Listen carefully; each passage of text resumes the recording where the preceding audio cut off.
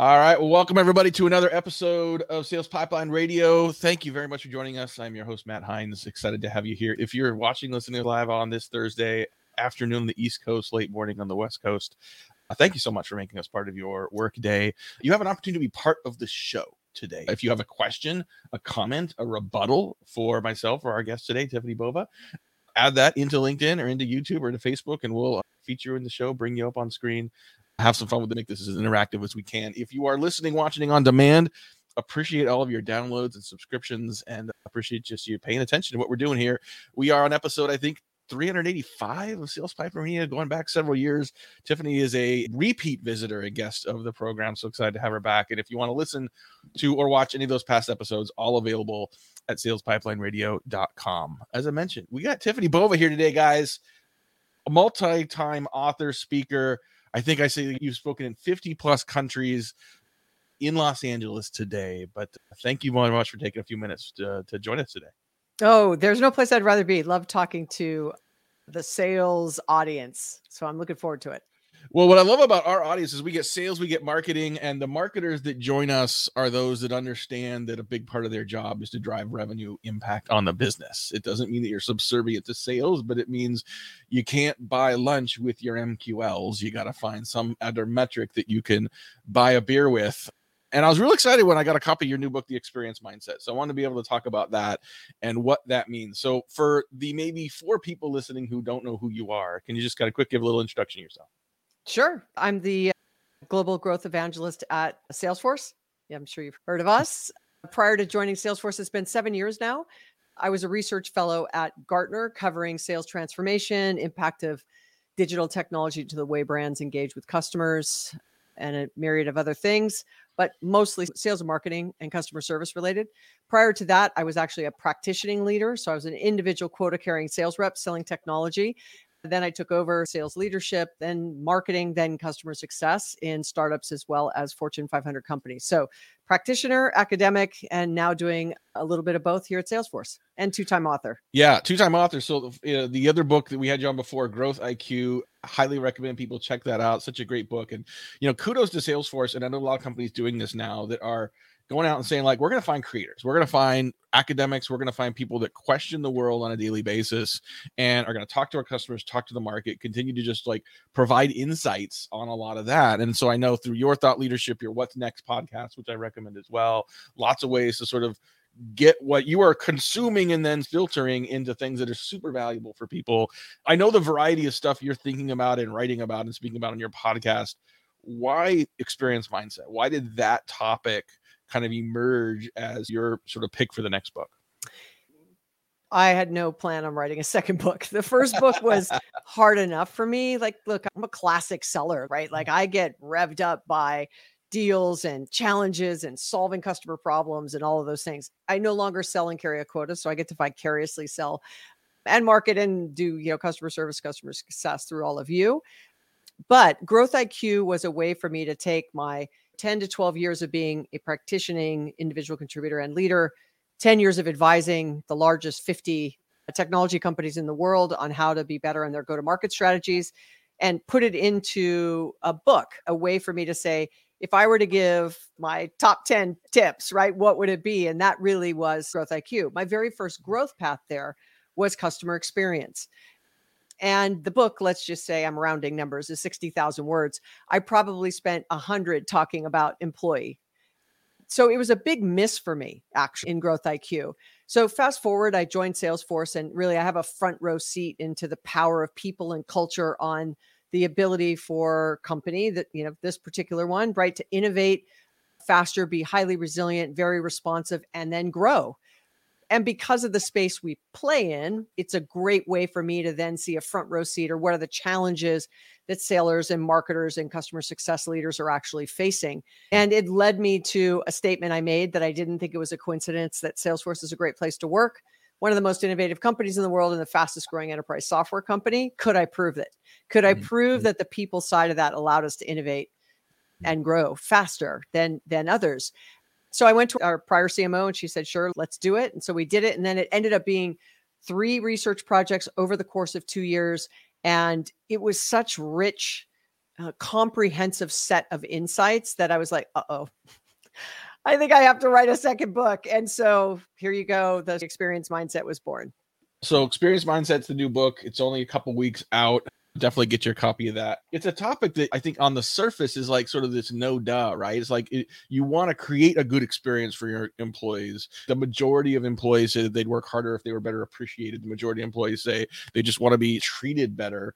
And the majority of HR managers say, legit, we're trying to do that. So like there's something that's not connecting here.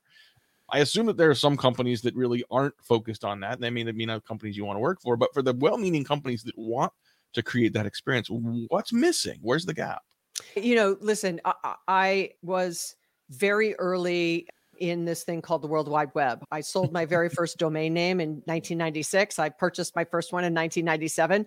I was running a sales, marketing, and customer service division of a web hosting and domain company that was doing commerce online 2000 to 2004. I was a Loqua's beta client. I was Constant Contact's beta client. So I have watched the explosion of the marketing technology stack as someone who used it and then advised around it. And now obviously I work here. And so I can tell you that we do not have a technology problem. There is no shortage. Back then in 2000, there was a half a dozen marketing technologies out there. Really, I was using, in some cases, a single user version of Act or Goldmine. Some of you may not even know what that is. And this software as a service option, Salesforce was a couple years old at that time. So now there are some 10,000 marketing technologies that are tracked by the analyst community, which would then lead me to believe, well, gosh, if there's that many, we should be doing such a better job on selling. But yet 54% of sellers are going to miss quota. Only 28% of their time is spent selling. And we have no shortage of how many tools that a seller needs to go to do their job. And so specifically in this comment, the experience of the seller, has it gotten any better because of all the advancements of technology, or has it gotten more complicated? And so the Experience Mindset was really this way to say we've over pivoted to taking care of all the needs and increasing expectations of customers at the expense of our employees. And I'll give one example to that. We would never, ever ask our customers to have 5 tabs open and have to hop between 9 applications to place an order with us. Yet we do that for our employees, our salespeople, our customer success leaders. So the Experience Mindset is about really trying to balance more intentionally the efforts you put towards your customers as you do towards your employees. So literally right before we recorded this, I was on a call with a prospect and we were talking about sales teams making phone calls. And we can have a whole nother topic about why focusing on more phone calls is probably not a great idea. Right. He's like, I just can't figure out how to get more activity out of my sales team. And I said, well, you know what tasks you're asking them to do. You know what steps you're asking them to do between calls. He said, kind of pointed out. He said, do you know how much time that takes? If you're a sales leader or even a marketing leader, if you're responsible for sales enablement somewhere and you haven't literally sat and watched your sales reps work, I mean, you could do it remotely, have them share their screen and have them just like finish a call or an email or something. And then all the different things you ask them to do across multiple platforms. It's so easy for us when we're not selling to not see that. And yet your reps are struggling, if not suffering, based on that experience. And so some of this is just awareness, right? Like when you finally get someone to sit down and watch how someone actually has to sell and like manage their day, it's like, holy crap, this is terrible. I would never do this. We have to fix this. Is it that easy? I mean, is the first step just being aware of the problem? Yeah, this research was not just around sales. This was all up from employee, right? I'm just angling it towards sales and marketing. But a few things. We asked the employees and we asked the C-suite. This was a global study, multiple size and industry organizations. What are the challenges for company success? Tied for number 1 from employees was teammates and colleagues leave too often. So it's disruptive, right? Like, hey, we were on a project. That was my go-to person and boom, they're gone. And so it's not just the expensive backfilling. It's also the state it leaves those left behind in, right? So that was one of the tied for 1. The second tied for 1 was outdated technology. On the C-suite side, that outdated tech was number 6. It was the largest gap between what the C-suite and the employees thought. The double click underneath that was 52% of the C-suite believed that the technology that was deployed and that their employees were using was working effectively. which means if you're quick at math, 48% believe it isn't for another day. 32% of the blended employee base agrees that the technology they're using is working effectively. So now we've got a 20% gap between C-suite and general employees. The killer on it was only 20% of customer-facing employees agree that the technology they're using allows them to collaborate, be more effective, and more productive. So that stat alone, when companies are trying to grow, if your customer-facing employees are struggling with the technology, but it's not just that. It was outdated processes. It was silos between teams. It was lack of data. It was lack of access to data, right? It was training and enablement. People are starving for you to help them be more successful in what they do. And those that are touching customers on a daily basis and have an interaction with a customer is really the audience that the book was targeting. I'm not targeting all things about HR. Look, I am not a people expert or a culture expert. It's not my lane. So I'm looking at the moment that matters when an employee touches a customer, and do they have what they need in order to deliver that amazing, compelling experience the executives have promised out to the street, when those employees are actually the keepers of those promises, right? They're the ones that deliver upon that promise. Like, we're going to be the easiest to do business with. Okay, but you've just made me jump through 9 hoops to deliver that experience to the customer. They had 1 click. I had 9. Talking today on Sales Pipeline Radio with Tiffani Bova. She is the author of the new book, The Experience Mindset. As Preston commented just now on LinkedIn, like, how are organizations not adopting this already? How indeed, right? I think some people may not be aware that there's that big of a gap. The data you just shared is pretty startling. It tells me you've got executives who are deciding where to deploy resources and budget don't think this is a problem. If they think this is a problem, then there's got to be resources and budget put in to try to solve for this. All of a sudden that costs money. Okay, where's that money going to come from? But if you don't invest in this, I think start to think about very quickly and easily the cascading impact that has on morale, on retention, on the way your employees are treating customers.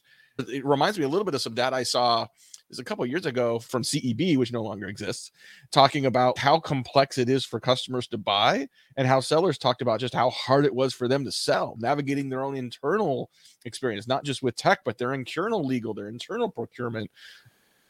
And so this problem just keeps getting harder as buying cycles get longer, as customer relationships get more complex, as you have this buying committee as well as a user committee that you're trying to engage as well. I'm curious, given that the book just came out, I'm assuming like a lot of your research was during or post pandemic, and like, how does remote and hybrid work impact or further complicate delivering a better experience, especially for employees? I'm going to answer Preston's question and why are they not doing it? When we first started to get the research back, I was sharing it remotely, as you mentioned, just because of the timing of it. And I probably did 100 roundtables around the globe with executives that were in human resources, revenue or sales, marketing, IT, customer experience. So you might have chief customer officers. The only one really missing in any real number was probably the CFO. And I heard the same thing. If it's so obvious, why isn't everyone doing it? This is no new concept. Happy employee, happy customer, get those 2 right, you get greater growth rates. But when we went out and looked across the market, we had not found anybody who had proven the connection between the 2. We see a lot of research around, if you get CX right, you're going to get this kind of lift. If you get employee stuff right, you're going to see this kind of lift.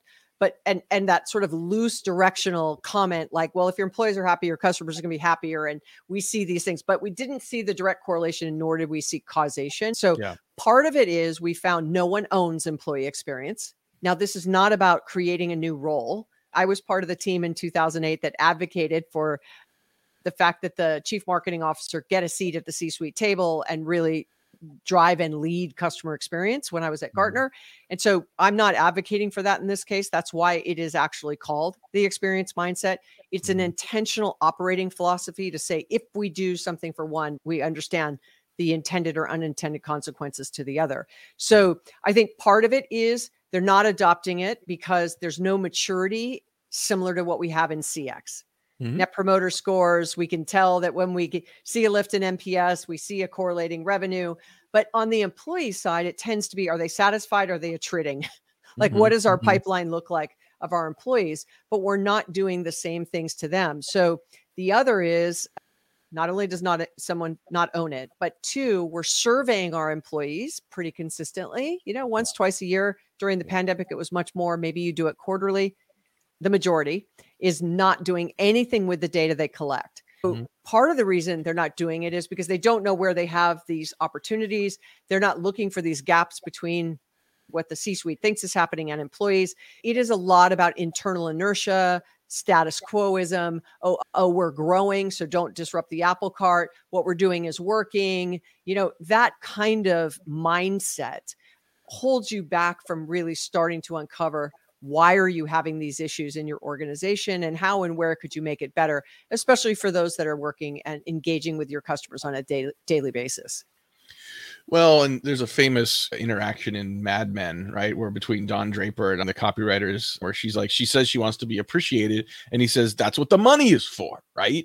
And so, I give you a paycheck, I pay you twice a month, then I expect you to do the hard work. And I think that anyone wants to feel respected, anyone wants to be seen, thought of as okay, this company respects and honors me and recognizes the work I'm doing.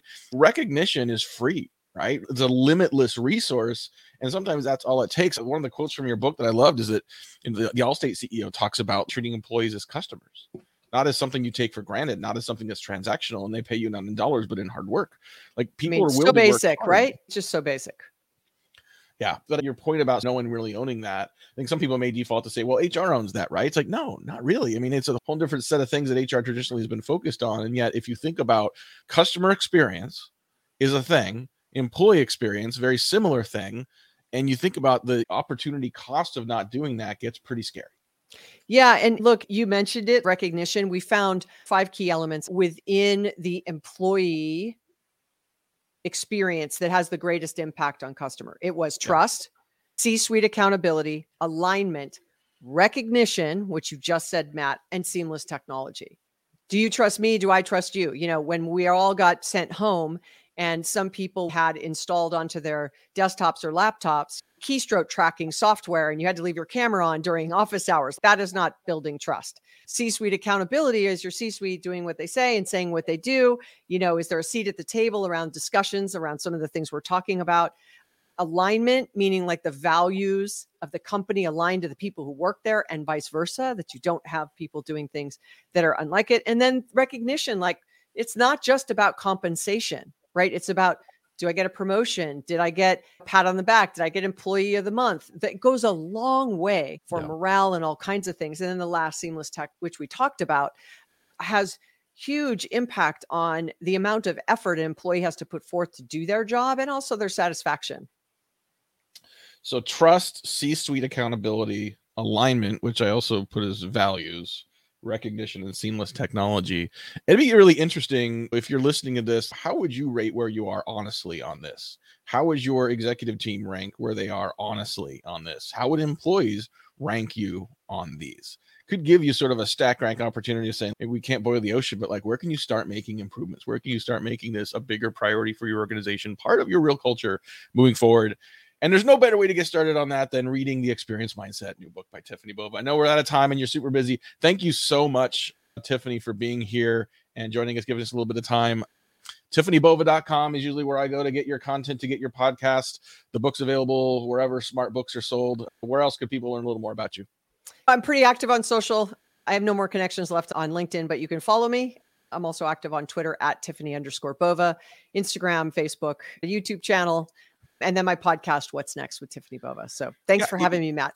If anyone from LinkedIn is listening to this, the 30,000 connection, I know it seems like a lot to some people, but Tiffani's got to have a higher limit than that, right? It just doesn't seem fair. So anyway, thank you. I was early for me. And so the problem is it's 2006 or something. Initially, you're I want to connect with everybody. Then you make a decision at some point. I'm only going to connect with people who maybe I actually know, or there's a reason to connect. And then there was not very many left when I got to that maybe 10 years ago. Yeah. This is correct. Yeah, this problem. Anyway, thank you so much again for doing this. Thank you, everyone. I'm on vacation next 2 weeks. We're going to take a little hiatus from Sales Pipeline. We'll be back in July. New guests, new topics. Thanks again for watching and listening. We'll see you next time. Take care.